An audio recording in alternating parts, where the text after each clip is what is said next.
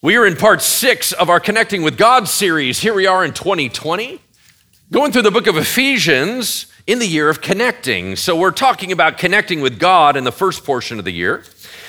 And I entitled today's message, Sharing Secrets. I want to draw your attention to the fill in the blank here with a couple thoughts. Our universe is vast. Our world is complex. Therefore, our questions are infinite, right? I mean, we have so many questions about what in the world is going on. We look out into the universe and we're like, what is that all about? Well, what's that about? What about my meaning? Is there a God? Is he connected to us? I mean, what is the meaning of life? We ask all these types of questions. Well, when theologians talk about how to discern the world around us, they use two categories: general revelation and special revelation. Simple terms, general means everybody has access to it. Special means some people have access to it. When they talk about general revelation, what they mean is, how does God reveal himself in creation or throughout the universe? Is there a way to just look at what God has made and come to a determination that he is real? Well, yes. So let me just highlight 4 examples of what we would refer to as general revelation. So for example, if you look out into our universe, I believe that you will understand the first premise, which is that reality is orderly. I don't think anyone's looking out into science and going, man, what a mess, right? I mean, everything is so precise. Well, if it was one different in the access point, man, it would ruin all life. Well, if it was one more degree distant from the sun, we couldn't sustain life. Well, if the eyeball was not in a certain way, right? I mean, everything is so precise. There's no way you just kind of look out and be like, oh, well, I don't know how that happened, right? It just seems weird to me. So number 2, I believe that if you honestly look at it, you will realize there's a creator outside of our system. There's a creator outside of our system. Now, you can call that a force, fine, whatever you want to call it. I'm just saying that something kicked it off, yeah? If everyone's like, well, I believe in the Big Bang. Okay, cool. Who started the Big Bang, right? I mean, somebody said bang, right? So something happened here. I'm not sure what it is, but you can't say something came from nothing. That's not a thing, right? Somebody kicked it off, and it can't be from within this system because you can't take the stuff from inside the system and create the system. So it's got to be outside the system. All right. Number 3, there's right and wrong, good and bad. I'm pretty sure everybody would come to this conclusion, there's right and wrong, good and bad, if they were honest about it. Because here's what's intriguing. We may disagree on what's right and wrong, good or bad, but very few people can come to the conclusion there is no right or wrong, good or bad. And what's funny is, even if they hang on to it as a theoretical conclusion, they don't act like it. I'll tell you that. Because here's the funny thing. There are some people that are like, yeah, man, everything's relative. There's no right and wrong. I love those people because I always cut in front of them in line, right? And just be like, hey, whatever, it's relative, bro. Right? And it's like, thank you, I appreciate that. Okay, so when they get mad, I'm just like, be consistent, right? Anyway. Number 4, I think that if we look at everything, it's very obvious that we are stunningly fragile and physical death faces us all, yeah? I mean, that's kind of the obvious one. All right, now you can look at the same set of facts and not come to the same conclusions. Talks about the beginning of wisdom is fear of God. If God's not in the center, you don't have everything else right. It doesn't make any sense. So, for example, we recently on Earth lost one of the smartest men in the world. His name was Stephen Hawking. Stephen Hawking, now if we're going to talk about his brain and my brain, we're not even in the same universe, right? This guy's uber brilliant, right? And I'm just like, dude. So I'm not in any way trying to tell you that we're equal in any way. What I'm telling you is he looked at the same set of figures and came up with something else. He came up with a theory of everything and God's nowhere to be found. So he looked at all this and said, nope, there's no God. Okay, I'm looking at it and I'm like, how in the world can you say that?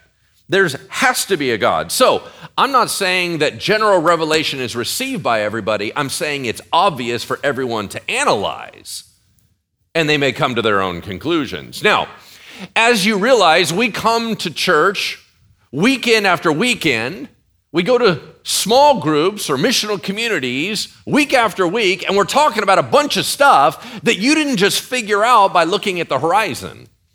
Why do we know all that other stuff? That is called special revelation. One of the most common ways we talk about it is God's word, right? This is special in the sense that you actually have to look at it in order to understand it. So, in other words, everyone in the world knows about creation, but only those that are willing to open up the Bible get to know some more of the details. Does that make sense?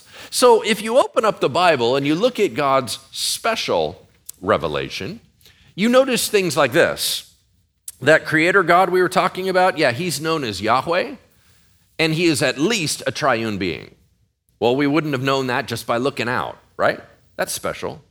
We realize that he communicated directly at times with his people. We realize that we have a purpose here as human beings. We realize that there's a more meaningful existence after this one. We learn that God loves us personally. We learn that God visited us personally through the person of Jesus Christ. We learn that Jesus Christ died for the sins of mankind, that some would be saved by him and given eternal life. How in the world do we know that information? Because he told us. He didn't have to tell us. And not everybody knows that. Why? It's a fill in the blank on the sheet in front of you. Connection brings revelation. Connection brings revelation. It's always been that way. Think about how Jesus did his ministry here on earth. When he would go out and teach, he would use things called parables. Y'all remember this? Parables are basically fancy stories. So he would say stuff like this. All right, everyone gather up. The kingdom of God is like a man going out and scattering seed. Some of the seed falls on a rocky path. The birds come and steal it and take it away. Some more bounced over on a shallow area and it sprung up quickly, but the sun burned it out. Some fell on an area where there was thorns and thistles, and as it grew, they choked it out and ruined it. Some fell on good soil, and it soaked down deep in, and it rose up a mighty harvest. Mic drop, he's out. And that was it. Now everyone's like, dang, that sounded important. But what does it mean? Well, here's what's intriguing. Jesus didn't tell them. Later on, they go back to the house. Peter and John are like, man, good message, fist pump, all right, awesome. No clue what you're talking about. Want to help us out a little bit? How about a little insider information here? And he's like, oh yeah, easy. So the guy sowing seed, that's the word of God, is the seed going out into people's hearts. Everything that I was just talking about, that's a condition of people's hearts and willingness to hear me. So some, it lands on hard hearts and the enemy just comes and swoops it away. Other one, right, and he goes through the whole process. He only told his disciples that. Only those that got closer and were connected learned the answer. That's special revelation. You see, the more connected you are with God, the more you learn about God's nature and learn about him. Here's the problem with that. There are some people that want to stand super far away and ask God to prove himself. If you stand far away from God, you're never going to get to know him. As a matter of fact, some things are only going to be known the closer you get. That's just how it works. So you don't get to sit back and shout at God and say, prove yourself to me. He's not going to play that game. He's going to say, if you want to know me, draw near to me, and I will draw near to you. Now, I want to talk that God is downloading massive amounts of information to his people. I'm going to suggest to you that by the time we get done with today, you're going to realize he's been talking to you a lot more than you thought he was going to be talking to you, right? And in order to do that, let's dive into this beautiful book, right? Ephesians chapter 1, would you turn there with me? Ephesians chapter 1, verse 7. If you need a Bible, there should be one under the seat in front of you, page 976. 976, Ephesians chapter 1, verse 7. Now, I'm going to read 7 through 10. We're only going to cover the second half of 8 through 10 because we already covered the rest last week. So we're going to start out, and it's going to sound pretty familiar. But then we'll get into some new stuff. Here we go. Here's what it says. In him, in Jesus, we have redemption through his blood, the forgiveness of our trespasses, according to the riches of his grace, which he lavished upon us. in all wisdom and insight. And he made known to us the mystery of his will, according to his purpose, which he set forth in Christ as a plan for the fullness of time to unite all things in him, things in heaven and things on earth. All right, that's a lot of material. Let's zero in on what we're going to cover today. God's grace and his kindness, he poured out to us what? Wisdom and insight. And he made known to us this crazy mystery that for thousands of years, people didn't understand, and he revealed it to us. Then he showed us how he was going to carry out a plan through Jesus to make it all right. That's what you just heard. So we're going to take it piece by piece. Here we go. Let's start with this. He lavished on us in his kindness wisdom and insight. Once again, God could have said, it's on a need-to-know basis, you don't need to know, trust me. And we would all be in the dark. I mean, we wouldn't be able to discuss any of this stuff. We're like, what's the meaning of life? I don't know, right? Why are you here? I don't know. Why am I here? I don't know, right? We could have just spent all our time saying, I don't know. But what's intriguing is God in his kindness told us a bunch of stuff. Why? Because he's connective. He's personal. Okay. So what is this whole wisdom and insight thing? Y'all know what wisdom is, right? So wisdom is the ability to connect the dots. That's what wisdom is. If you knew a bunch of facts and then you put them all together and said, this is what I should do, you're talking about wisdom. If you're talking about advice giving, this is wisdom. As a matter of fact, God wants us to know his plan and how the world works so we might live according to his will. So he says in the Bible, man, you all need to get wisdom. If you can't get enough, you just ask me and I'll give it to you. The book of James says, ask for wisdom, I'll give it to all liberally without finding fault, meaning, man, just ask for it, I'll give it to you. If you have ever opened up the Bible and studied the book of Proverbs, you learn how important wisdom is, right? Okay, cool. How does God download wisdom and insight and revelation to his people? I'm going to tell you at least 3 categories. You might want to write these down if you're a note taker. The first category is general maturity. General maturity, what do I mean?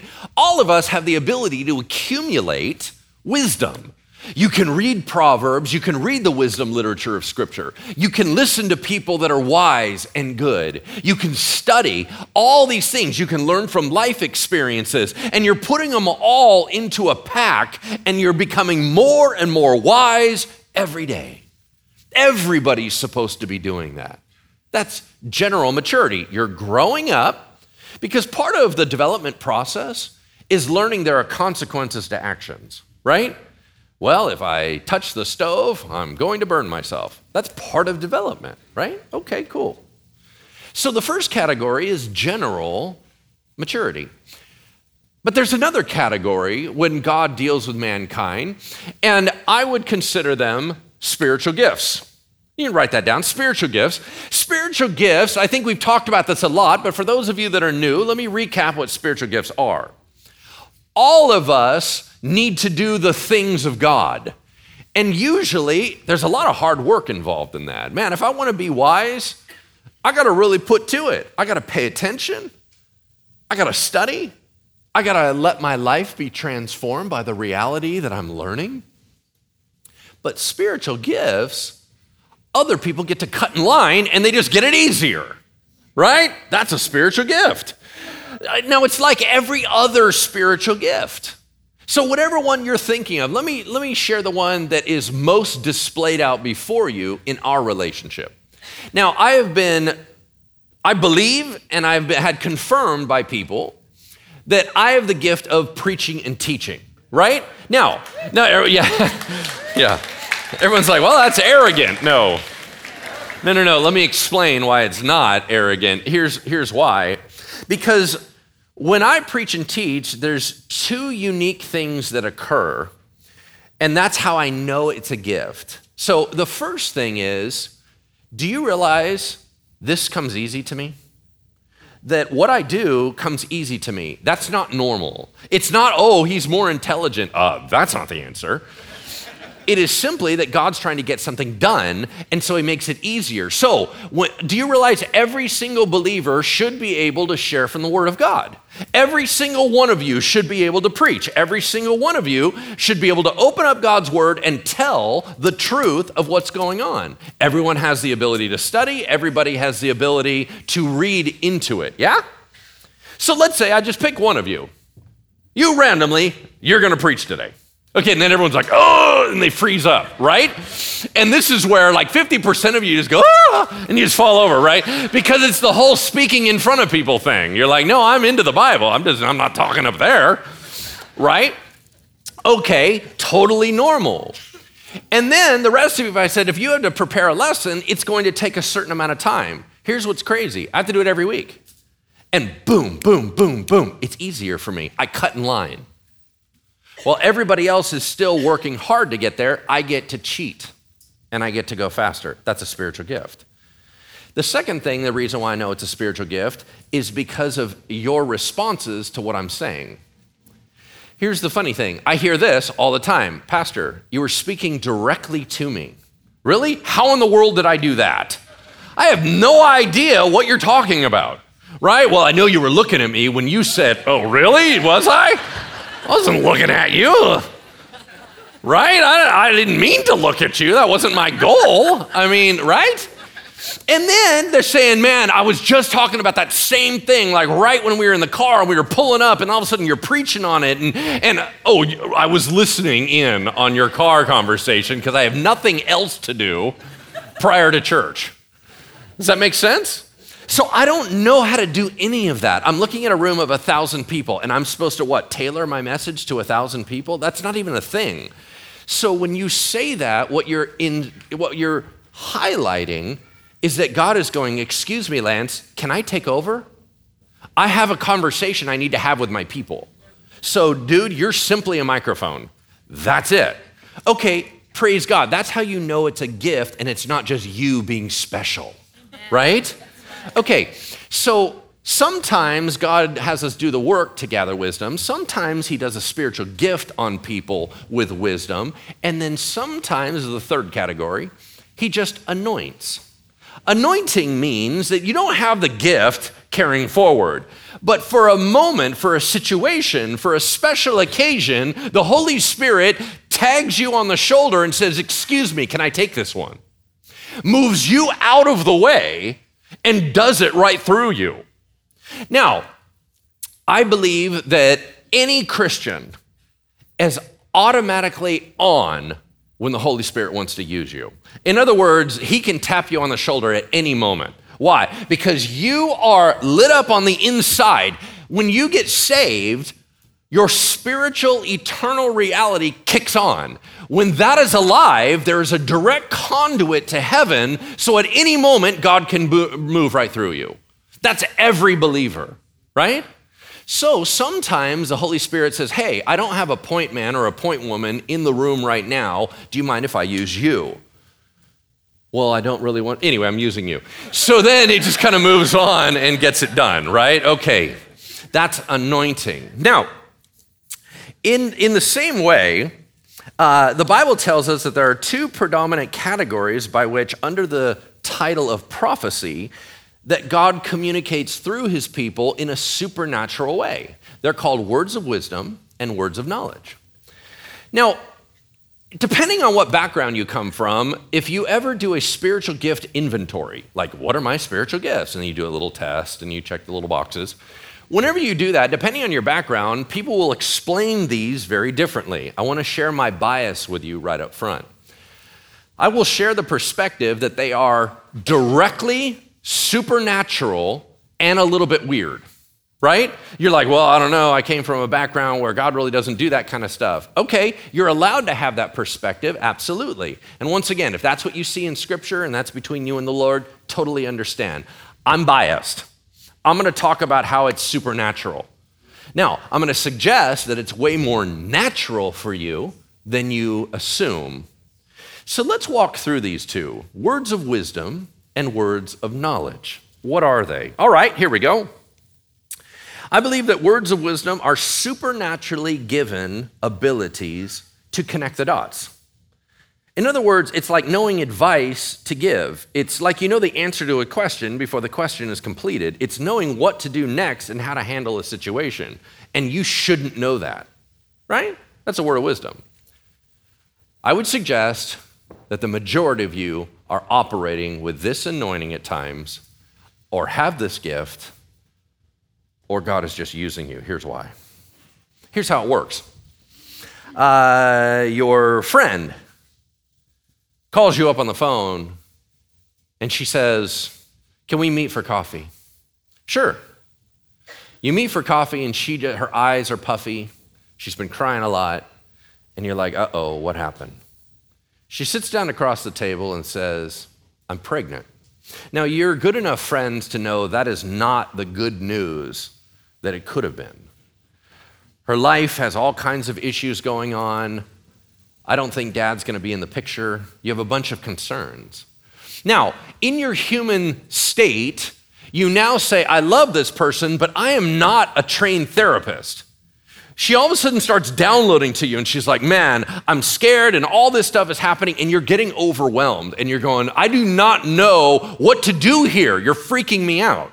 Inside, your mind is racing and going, "I don't know what to say. I'm gonna say the wrong thing. And what's interesting is if you were probably smart, you would just shut your mouth and pray for her and let her talk. But no, you had to start talking to her. So all of a sudden, you start out totally normal. "Hey, hon, I'm totally with you. I hear your heart and everything, and yeah, I hate that guy too," and right? I mean, you have whatever conversation you have. But you start having a normal conversation, then all of a sudden, somewhere it starts taking a weird turn. You all of a sudden start grabbing scripture. And you're like, "Hey, you know that Jesus said he would never leave you nor forsake you, and you're never gonna be alone. You have to understand." And you start dropping bombs of wisdom. You're like, you do realize that the greatest father ever is God, and any good fathers in this world today are really only stealing it from God, and God is not going anywhere. It doesn't matter whether the dad is here or the dad's not here, God is still present, and he can help you in the... And all of a sudden, you're just like, bam, bam, bam. And you're going, "Wow, this is crazy. I'm super smart." Then, by the time you get done with the conversation, you wish you took notes on you, and you would have been so impressed. Raise your hand. Have you ever had that experience? Yeah, I thought so. Pretty much everyone. Okay, you're like, "Yeah, but that was normal." No, it wasn't. You guys, that was supernatural. "Yeah, but it didn't feel weird." Awesome. That's kind of how supernatural works. If you think about it too long, it's weird. But if you just roll with it, you're like, "Oh no, that was just normal. I just knew the answer." Did you really? Because you're that smart. You didn't know it yesterday, but now you did. Okay, that's God. That's the Holy Spirit moving right through you. Even more so than us trying to seek new gifts with the Lord, what if we even actually just acknowledge the ones he's already operating in? You know what I mean? And we actually gave him credit for what he really does, right? I don't think you and I just have flashes of brilliance. I think that he moves because he said, "This young lady needs her heavenly Father. So I'm gonna go ahead and use you because you're the current voice box for me, and I'm gonna have a personal talk with my daughter." That's what's going on. How amazing is that? So life-giving. All right, what about words of knowledge? Now, words of knowledge are a little bit different because they're not putting the dots together, they're just knowing the facts. So, for example, it's supernaturally given facts about someone else or something else you could never have known. You just know it and you don't know why. A thought flashes into your mind about them and it just clicks. Pictures come into your mind, images, facts, stories, whatever it is. That when I'm up here sharing, this is kind of how it works. So I'll be sharing some different things and I'll be like, "It's kind of like this." And everyone's like, "Ooh, that was my life. Whoa, I can't believe." Okay, I didn't know that. I'm just sharing what's normal to me, whatever pops into my head, and suddenly it has meaning for you. Why is that? Because that's a Holy Spirit thing. Now, this happens a lot when you pray. So it happens a lot when I pray. So for example, the worship prayer and healing night, every year, we do this full blowout prayer time, right, with all these different churches. Well, I always like to pray with a partner. So when I do that, I end up having a couple different people share the night with me. So because it's a really long night and it's very heavy stuff. So like, for example, this last year, I had one of my intercessors, Kim, pray half the night, and then I had one of my assistants, Nicole, pray the other half of the night. So here's how it would kind of work. I'm more focused on the healing part, right? So somebody comes up to me, you come up to me, and you're like, hey, Pastor, my leg is completely damaged. Can you pray for me? So I go into healing mode, and I'm starting to pray about healing. They're quiet the whole time.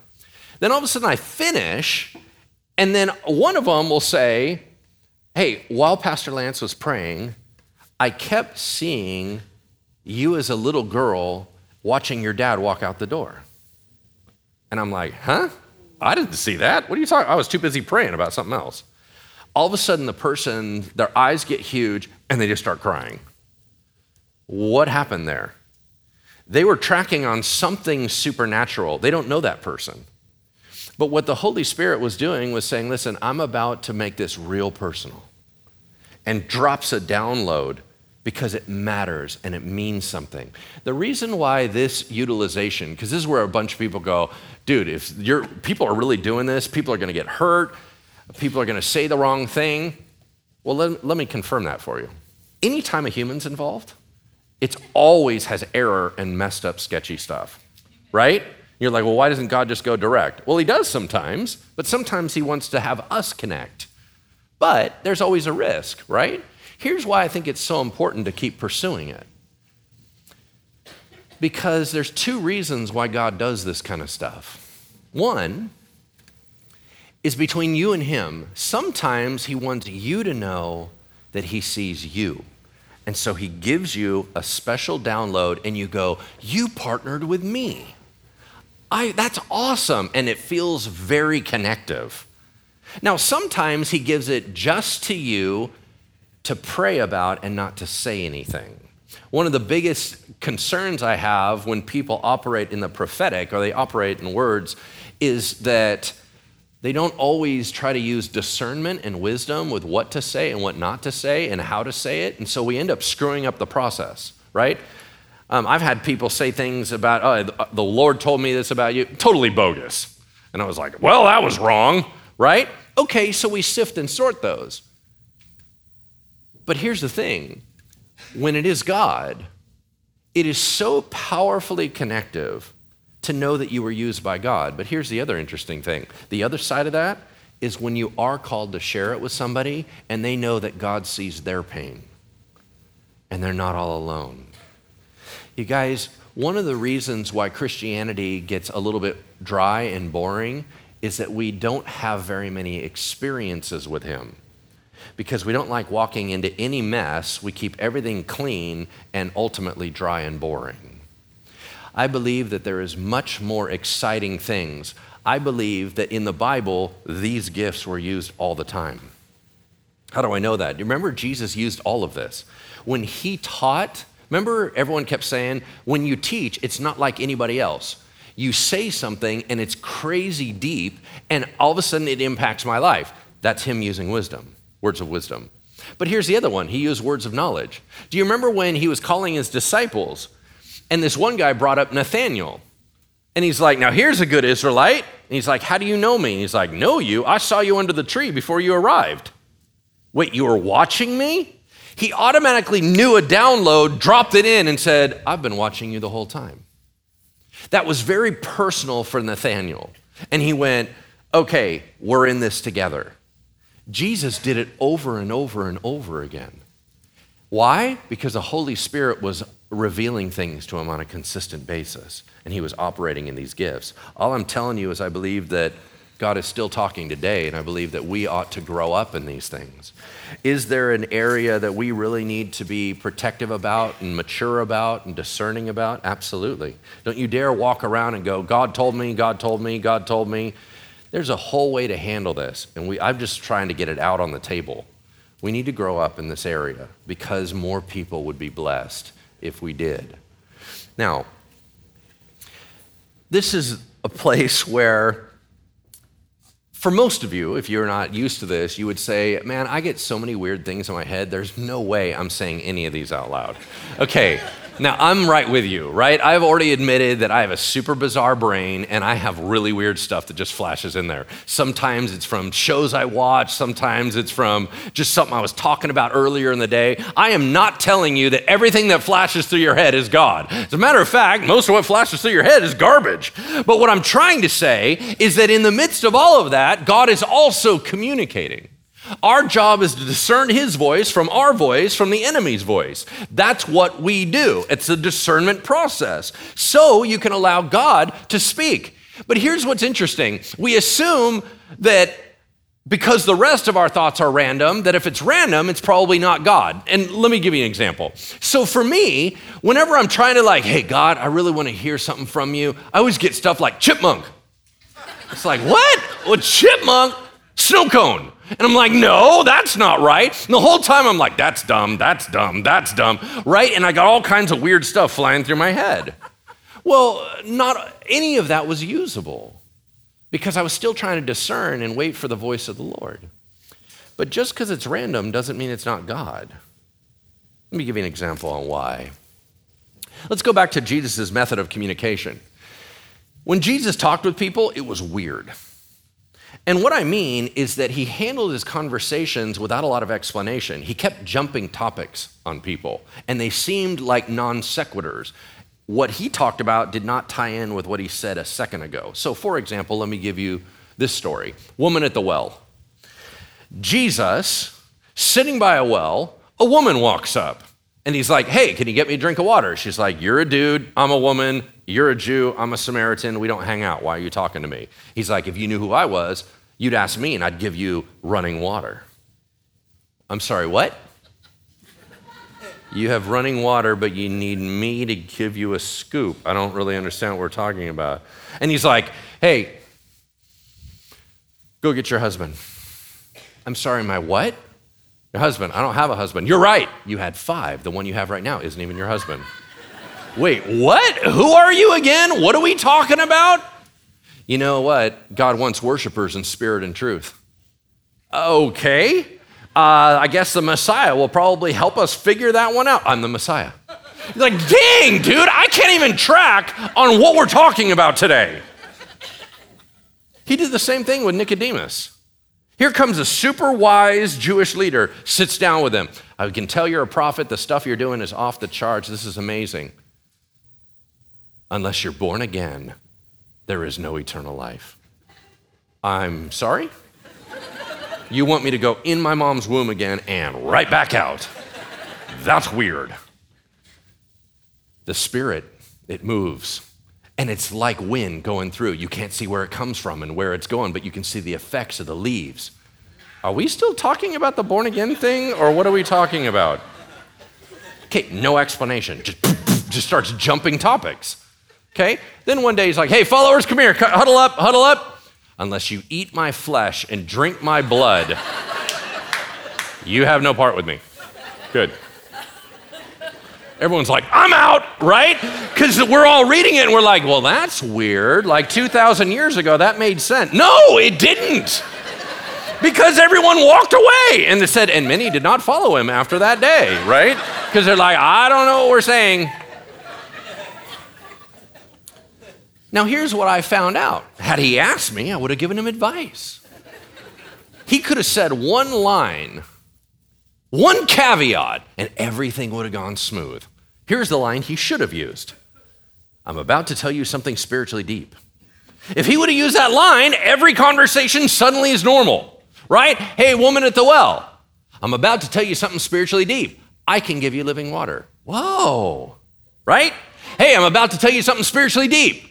Go get your husband. I don't have a husband. I know. You've had 5. And the one you have right now is not your husband. Oh, wow, that was pretty powerful. You must be a prophet. Hey, you guys, huddle up. I'm about to tell you something really spiritually deep. Unless you eat of my flesh and drink of my blood, you have no part with me. Oh, yeah, that's good. That's good. All those conversations would go totally different. But he didn't say that. And so they seemed random. Here's my point. What if the random thoughts you're getting aren't as random as you think they are? We are just lacking a spiritual mindset to know. Let's say before you received your random thought in your head, God said, hold up, I'm bringing in something spiritual. You would look at it in a different way. We are consistently thinking earthly, worldly thoughts, and so they seem like non sequiturs, random pieces of information. But what if the whole time God's going, if you knew me, you'd understand? Maybe God's talking to us a lot more than we think he's talking to us. Let's move on. In our missional communities, we're going to be talking about the idea of communication with God. Like, does any of this stuff ever happen to you? Like, what would that even look like? And man, is that something that we can pursue with the Lord? Or is that something we just need to wait for him to kind of tap us on the shoulder? We'll talk about all that. All right, let's go to verse 9. It says that he downloaded all this in his kindness, this wisdom and insight, for what? He made known to us the mystery of his will. What do you mean mystery? I mean, well, people didn't know it, and then they know it. Well, what's the mystery? That God wants a relationship with his people. You go, that's not a mystery. Oh, it was for thousands and thousands of years. You're just looking backwards now, and you know the information. You got insider information. That's the only reason why it's not new to you. Generation after generation after generation after generation after generation had no clue. If you weren't even around the Jewish people, you didn't have a clue. That's the mystery. Who gets to know that? His followers. And to us, it's obvious. God wants a relationship with his people. How's he going to do that? Well, the verse says, according to his purpose, he's got a plan that he's going to set forth in Christ, a plan in the fullness of time. Oh, sweet. What's the plan? Jesus. Jesus is going to do what? He's going to show up as the Son of God, and he's going to die for the sins of the people. What? How do you know that? Insider information. God told you. Interesting concept for me is, why did Jesus come when he came? Right? I mean, why didn't he come 3,000 years ago? He came 2,000 years ago. Why at that time? You're like, well, Lance, the calendar was counting down from BC and up to AD. We made that up later just to let you know, okay? Why then? Well, I'm going to give you 4 reasons why I think why then. These are just sample reasons because I think it was brilliantly orchestrated. Let me tell you why. Number 1, the need for rescue was sufficiently established. What do I mean? I mean, every religion at the time had sufficient time to figure out they weren't getting it done. Let's talk about the Jewish people. They had been doing the Old Testament sacrificial system for thousands of years, and they knew there's no full answer for sin. You're like, well, nuh-uh, you brought in your sacrifice. No, that was atonement. That was sweeping the sin under the rug. That wasn't cleaning it. God doesn't want the blood of bulls and goats. We now know that. They didn't know that. God doesn't want more dead animals. He wants better hearts. But we're all broken. We're all sideways. So we keep screwing it up. So for thousands of years, religion tried to have God work its way up, man work their way up to God. And it always failed. Here's an interesting thing. If you have an Orthodox Jewish friend right now, ask them, how is sin permanently removed? They have no answer for you. Why? Because they only know the atonement concept. It's why they're waiting for the Messiah. Without the Messiah, you can't have sin removed. They're waiting for him to come for the first time. We say he already came in Jesus Christ. They don't believe that. So all they have their hopes pinned on is atonement, a covering over, a sweeping under the rug. As a matter of fact, Yom Kippur, the holy day on the calendar, is a symbol of what? Atonement. It's the Day of Atonement when your sins are covered over, because until they have the sacrificial system, even that system doesn't work. It's why there's so many wars in the Middle East, because they need to rebuild their temple on the Temple Mount in Jerusalem that is Muslim controlled, and they can't reestablish their sacrificial system in order to even atone for sin. The sufficient need, they realized for thousands of years, it's not fixing the problem. And then Jesus showed up and called himself the Lamb of God. to be sacrificed for the sin of the world. Number two, the Jews were ready because they were tired of getting beat up. Superpower after superpower after superpower crushed them. By the time Jesus shows up, we're now at the Roman Empire. We've been through the Babylonians and the Medo-Persians, and we've been through all these different heavy-hitting, the Greek Empire and Alexander the Great and all this stuff. Now all of a sudden we have the Roman Empire squishing them down, and they just wanted a deliverer. I just want a king to get us out of this. Okay. Number three, the Roman world situation was ripe. What do I mean by that? Never before in the history of mankind was the known world linked by common language and given roads to travel on easy. The Roman road system that was created to get from one side to the other very rapidly, and the communication process was so smooth that when Jesus Christ died and rose again and the persecution hit the church, everyone scattered and Christianity spread like wildfire instantaneously. Would have never happened before that. This is where you're like, okay, Pastor, I get it. Those are really good points, but they have kind of a leeway. He could have came here or he could have came here. There was a lot of room in there. All right, let's get specific. Daniel's prophecy. What do I mean? Here we go. In Daniel chapter 9, verse 24 through 27, don't turn there. I'm just going to explain it to you. Gabriel, angel of God, comes to him and he says, God's going to send a Messiah. And I'm going to tell you the exact timetable. There will be 70 sevens. Well, I don't know. That sounds complicated. All right. A 7 is 7 years. 7 years times 70. What is that? Well, I'm not good at math, but I think that's 490 years. All right. In 490 years, the world will be wrapped up and the Messiah will finish what he needs to do. He will be revealed on the 69th week, and he will lock everything up in the final 7 years. Okay. Like, what prophetic clock are we operating off of? The moment Israel is given freedom to rebuild their Jerusalem, clock starts. You want to calculate it out to the day? Great. That's fantastic. It will be 69 sevens. All right. Check this out. In 445 BC, King Artaxerxes of Persia commanded that the Jews could rebuild Jerusalem. What day? March 14th, first day of Nisan in the Jewish calendar. Then, 483 years later, Jesus rode into Jerusalem as King of the Jews on April 6th, AD 32. To the day. Are you kidding me? Oh, that's an accident? God called his shot 500 years before it happened. And he will walk in now. You see, this type of prophecy, this type of specific detail demonstrates what? It's not an accident, you guys. And here's the encouragement for your heart. If God can orchestrate world events with empires, I'm pretty sure he can help you run your life. Amen? Amen. Let's go to verse 10. What was it all for? What's the big plan? What's the big mystery?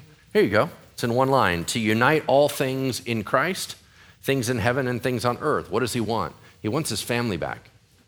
He wants his kids with him. Jesus said, I'm going to prepare a place for you that when I go, you will come be with me where I am.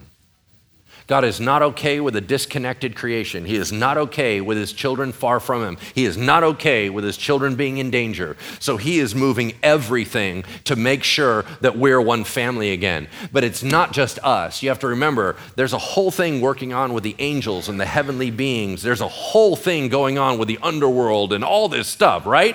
And so sure enough, Jesus said, yep, I'm going to fix it all. In our missional communities, we're going to talk about the fact that, are you a child of God? Are you part of this whole process? That's a conversation we need to have. But here's what's interesting to me. Jesus Christ, in one fell swoop, changed nature, supernature, past, present, future, grave, land, heaven. How did he do that? Watch this. I'm going to give you 5 examples of what Jesus accomplished. Number 1, Jesus cleared sin of the past. He lifted up the rug and vacuumed under it. Everything that was put on the IOU basis, everything that was atoned for, he vacuumed it, meaning that he cleared sins all the way past, in the present, and all the way forward. He cleaned it all, one time. So everyone that was a saint in the past was waiting. They were waiting, and Jesus got it handled. Their sin had never been fully removed till Jesus Christ died for their sins on that cross. And he handled all of it in the past, in the present, in the future. Number 2, he launched kingdom living right here, right now. In other words, when you get saved, your eternal life starts now. It does not start when you die. You are now automatically connected to heaven. Jesus lived an example of a life of what it looks like to have downloads from God, interactions with God. He was moving in such a clean, pure conduit way. He demonstrated what purified humanity looks like. He showed how we ought to live, and he kicked off that we have a new reality right here, right now. Number 3, he secured a glory in the future. He changed it. He said, because I lay my life down and I take it back up again, I'm in charge. I have the keys to death and hell. I'm the one that's in charge of who lives and who dies. If I get back up, you get back up. That's how it works. Your resurrection is tied to my resurrection. Therefore, death no longer has a sting, no longer has a fear. Why? You simply transform from glory of eternal life in this form to eternal life into that form. You merely walk through a doorway. Amen? Number 4, he altered the underworld. What? What are you talking, altered the underworld? That's kind of creepy. Well, hold on. Jesus died on a Friday, rose on a Sunday. There's a Saturday in there. Now, Friday to Saturday was about the rest, right? But do you understand that Jesus, on the way down, took care of some really important things? What did he do? Anybody ever heard the phrase Sheol? It says that Jesus Christ descended down into Sheol. Sheol is also known as Hades. The way that it works is that there was 2 sections of Sheol, 2 sections of the grave. If you were righteous, you went where Abraham went. You went where King David went. That was called paradise. It was a temporary holding location until sin could really be taken care of. As a matter of fact, Jesus told a parable about a rich man and Lazarus and said on one side of the chasm was Abraham's side. The other side was a place of torment. What is the other side called? Hell. When Jesus Christ died on the cross, he descended down into the grave and did what? He proclaimed victory and said, hey, everyone, let's be real clear. It's done. Everyone on Team Paradise, you're on my side. Let's go. We don't need to be here anymore. I took care of everything that you had waiting on your account. I cleared it out. Let's go see our dad. Let's go. Everybody rose with him, and he led captives in his train, the Bible says, and took them right up to heaven. It is why now there is no more temporary holding location. He emptied it out completely. So now to be absent from the body is to be what? Present with the Lord. Now we talk about heaven and hell. Why? Because the temporary hell location is still in play. You go, well, I thought hell was eternal. You are incorrect. Hell gets emptied out into the lake of fire. Lake of fire is actually the eternal place of torment, not the temporary location. What's the point? In one fell swoop, Jesus went down and shook the entire grave and underworld, turned it upside down, and set his people free. Man. Number 5, Jesus secured the judgment of his enemies. When he got back up and reigns as King Jesus, he went to the right hand of his Father and he started putting his enemies under his feet. As a matter of fact, you know he has never held accountable the devil and his angels. They're still moving. They're still free. You think that's going to be the case all the time? Nope. He said, I'm still using you. The minute I'm done with you, you're done. As a matter of fact, I'm going to bring my children up with me. They're going to sit with me at the judgment seat. And because they chose me like you didn't, demons, they stand in judgment of you. As a matter of fact, they're on my team. We stand and we say, how dare you turn your back on a holy and righteous God? You saw God with your own pure eyes and you still chose something else. Well, these children didn't. These children loved me and they couldn't even see me. How embarrassing for you. Go to your eternal dwelling place, for the lake of fire was created for the devil and his angels. Any people that go there are people that ultimately want their own way, and they don't want God. Can I have the prayer team come on up here? How do we know all this? Special revelation. I read it. It's in the book. Right? We didn't have to know this. So why does God tell us this special information? Well, it's easy. When my girls were little, Susie and I, as parents, we noticed that sometimes they were a little worried when we left them, let's say at church. So here's what we would do. And you as parents probably do the same thing. That you're now going to drop them off at their classroom, and they're nervous. So what do? You get down on their level, and you say words like this. Hey, honey, hold on. Mom and Dad, we're actually going to go right over to the Big People Church. We're right across the hallway, and we're going to be back in a little bit. But Miss Carrie, she's going to take care of you. And look, you have all your friends, right? So I want you to go play, and I'll be back in a short amount of time, and I'll pick you up, and then we're going to go do something fun, okay? Isn't that how it normally goes? You think God did anything different? Hey, kids, come here for a second. I got to go away real quick. I have to go away for a little while. But that's okay because, look, you got all your friends. And as a matter of fact, I'm right there. And you know what? Mr. Holy Spirit's going to watch over you. That you know what? He'll take care of any concerns that you have. You just have to ask him, and he'll get a hold of me if there's really a problem. But to be honest with you, he's just as capable as I am.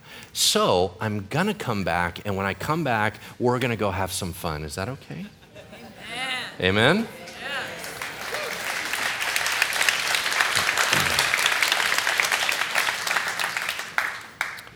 You see, God's talking a lot.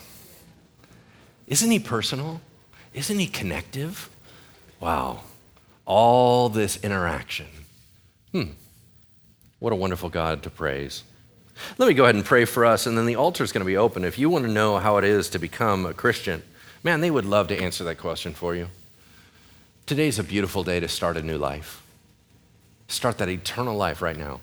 If you have any prayer needs, by all means, they're here for that. They prepped and ready to go. So let me just close in prayer, and we'll dismiss. Heavenly Father, you have done all things, and you've been so nice and so kind to us as your kids. Lord, somehow we get our head all messed up about other things, and we start saying stuff about you that's not true. But today, while our heads are clear, we want to thank you. Thank you for being so sweet. Thank you for being so connective. Thank you for talking to us more than we deserve. We praise you. God, I pray that you would just pour out on all of our hearts a drive and desire to know you more. That every day we are driven to be closer to you. In Jesus' name we pray. Amen.